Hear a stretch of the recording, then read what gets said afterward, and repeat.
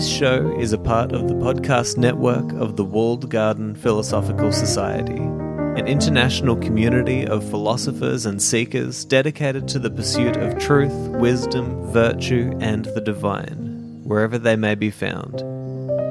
To find out more, go to thewalledgarden.com. Hello and welcome to another episode of Soul Searching with Seneca. Today we are finishing letter number 23 on the true joy which comes from philosophy. We're just reading verses 9 through to 11. And this is good news because then, once we've finished letter number 124, that means that we only have 100 letters to go until we finish this entire series. So strap in because there's a long way to go, but it's been absolutely wonderful so far. So we're going to dive in and read these few verses. This is where Seneca is ending the letter, giving us his quote, which is usually from Epicurus, as it is today. And so we'll dive in and see what he has in store for us. He says, quote, "Now is the time for me to pay my debt. I can give you a saying of your friend Epicurus, and thus clear this letter of its obligation. He says, it is bothersome always to be beginning life. Or another, which will perhaps express the meaning better. They live ill who are always beginning to live. You are right in asking why. The saying certainly stands in need of commentary. It is because the life of such persons is always incomplete. But a man cannot stand prepared for the approach of death if he has just begun to live. We must make it our aim already to have lived long enough. No one deems that he has done so if he is just at the point of planning his life. You need not think that there are few of this kind. Practically everyone is of such a stamp. Some men, indeed, only begin to live when it is time for them to leave off living. And if this seems surprising to you, I shall add that which will surprise you still more. Some men have left off living before they have begun. Farewell." End quote. So I want to share a few thoughts that I take away from this passage. This is one of my favorite ideas that Seneca talks about, probably because it relates so much to how I feel I've lived a lot of my life. I've certainly found myself on regular occasion saying things that mean essentially now I'm ready to start living. Things like, now I'm ready to really give this diet a good go, or now I'm ready to really throw myself at this project. Now that I know better, I'm really ready to start living and doing what I want to do. And there's certainly... There's an element of folly, you might say, in this way of thinking. It's a very yo-yo way of existence, where you're kind of flowing up and down on your spikes and troughs of motivation. Whereas what Seneca is trying to get us to move towards is a more calm, even-keeled way of living, a calmer sea. As we've heard before in his letters, he wants us to sail into safe harbor. And he wants us to be satisfied with the goods that come from our soul, right? And he wants us to follow our better instincts toward a life of meaning, toward a life of higher aims. And my sense has certainly been that as I have changed my aims, and as I have done the important work of philosophy, not necessarily reading more books, but going within, having that internal conversation and working on my inner world, and as I have gained a deeper connection with this vast cosmos of which I am a part of, I have certainly recognized a greater sense of calm, and also a sense of belonging that I truly believe is a destination that we arrive at when we have done that all-important work of philosophy. Not that it is ever necessarily done, but you reach a point where you may have bad days or you may have good days. You may have days of high motivation, days of low motivation, but ultimately you always recognize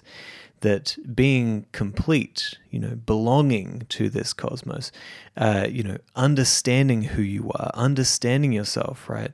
These are things that do not come from something that is in the near future that you're going to arrive at, when you finally begin to start living your life. That is something that you can bring into this moment right now, and you can have it with you right now.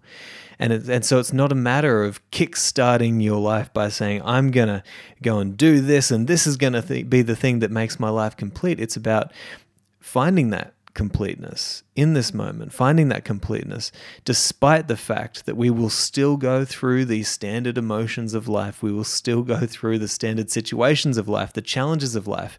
These things will all come our way, but we are not grasping onto life in some kind of desperate manner, trying to get all that we can get out of it. We are flowing with life and allowing it to happen, and watching as it does happen, and experiencing it as it happens. And to that, I would also add that there is a real joy in sitting back and watching what life is helping you to become, or is calling you to become, rather than being always in this state of forcing your own will on life as if you're the one who's in charge. So anyway, going back to what Seneca said, he gives us this quote. Obviously, it is bothersome always to be beginning life. And the other quote he gives is, they live ill who are always beginning to live. He says, you're asking why? The saying certainly stands in need of commentary. It is because the life of such persons is always incomplete. So remember what I'm saying here, right? If you're constantly feeling as though you just need that next thing and then your life will be complete, it's never going to be complete. You're always going to be in that state of chasing after that next thing. But philosophy, if it should do anything for us, it should help us to find safe harbor or safe refuge from the storms of life, so that we're not always stuck in this rat race of trying to begin to live constantly. This is the year I'm going to do this. This is the year I'm going to do that. How about we find this safe harbor and stop setting all of these expectations to finally begin to live, and instead we could just live. We could just be here doing it. And, it's kind of like what Alan Watts said. He said, if you're always waiting for that next thing, that when it does come, you're not even going to be there to see it. All right. So there is certainly joy and peace and calm to be found in this kind of knowledge that Seneca is pointing towards. And he goes on to say, but a man cannot stand prepared for the approach of death if he has just begun to live. We must make it our aim already to have lived long enough.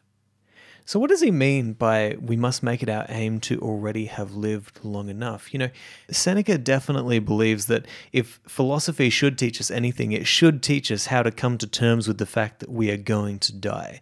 It should allow us to die an honorable death by not kicking and screaming on our way out, but by recognizing that it is a natural progression in our lives, right? And it is something that is happening not at one point in our life, but it's always happening. We're always heading towards that final destination.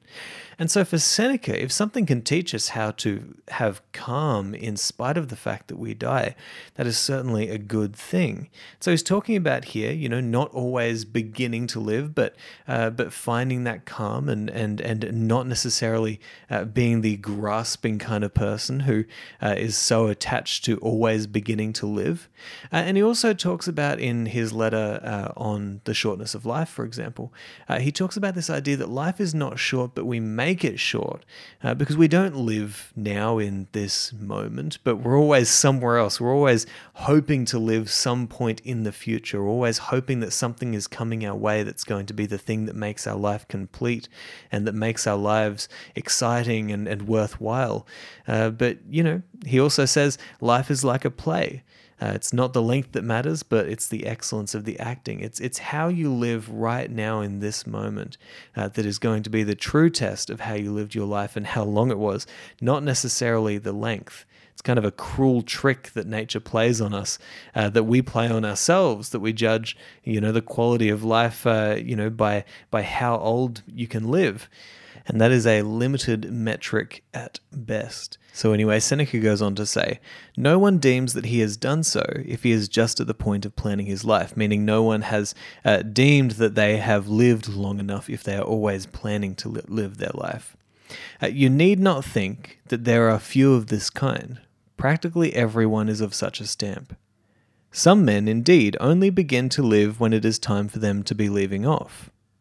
And if it seems surprising to you, I shall add that which will surprise you still more. Some men have left off living before they have begun.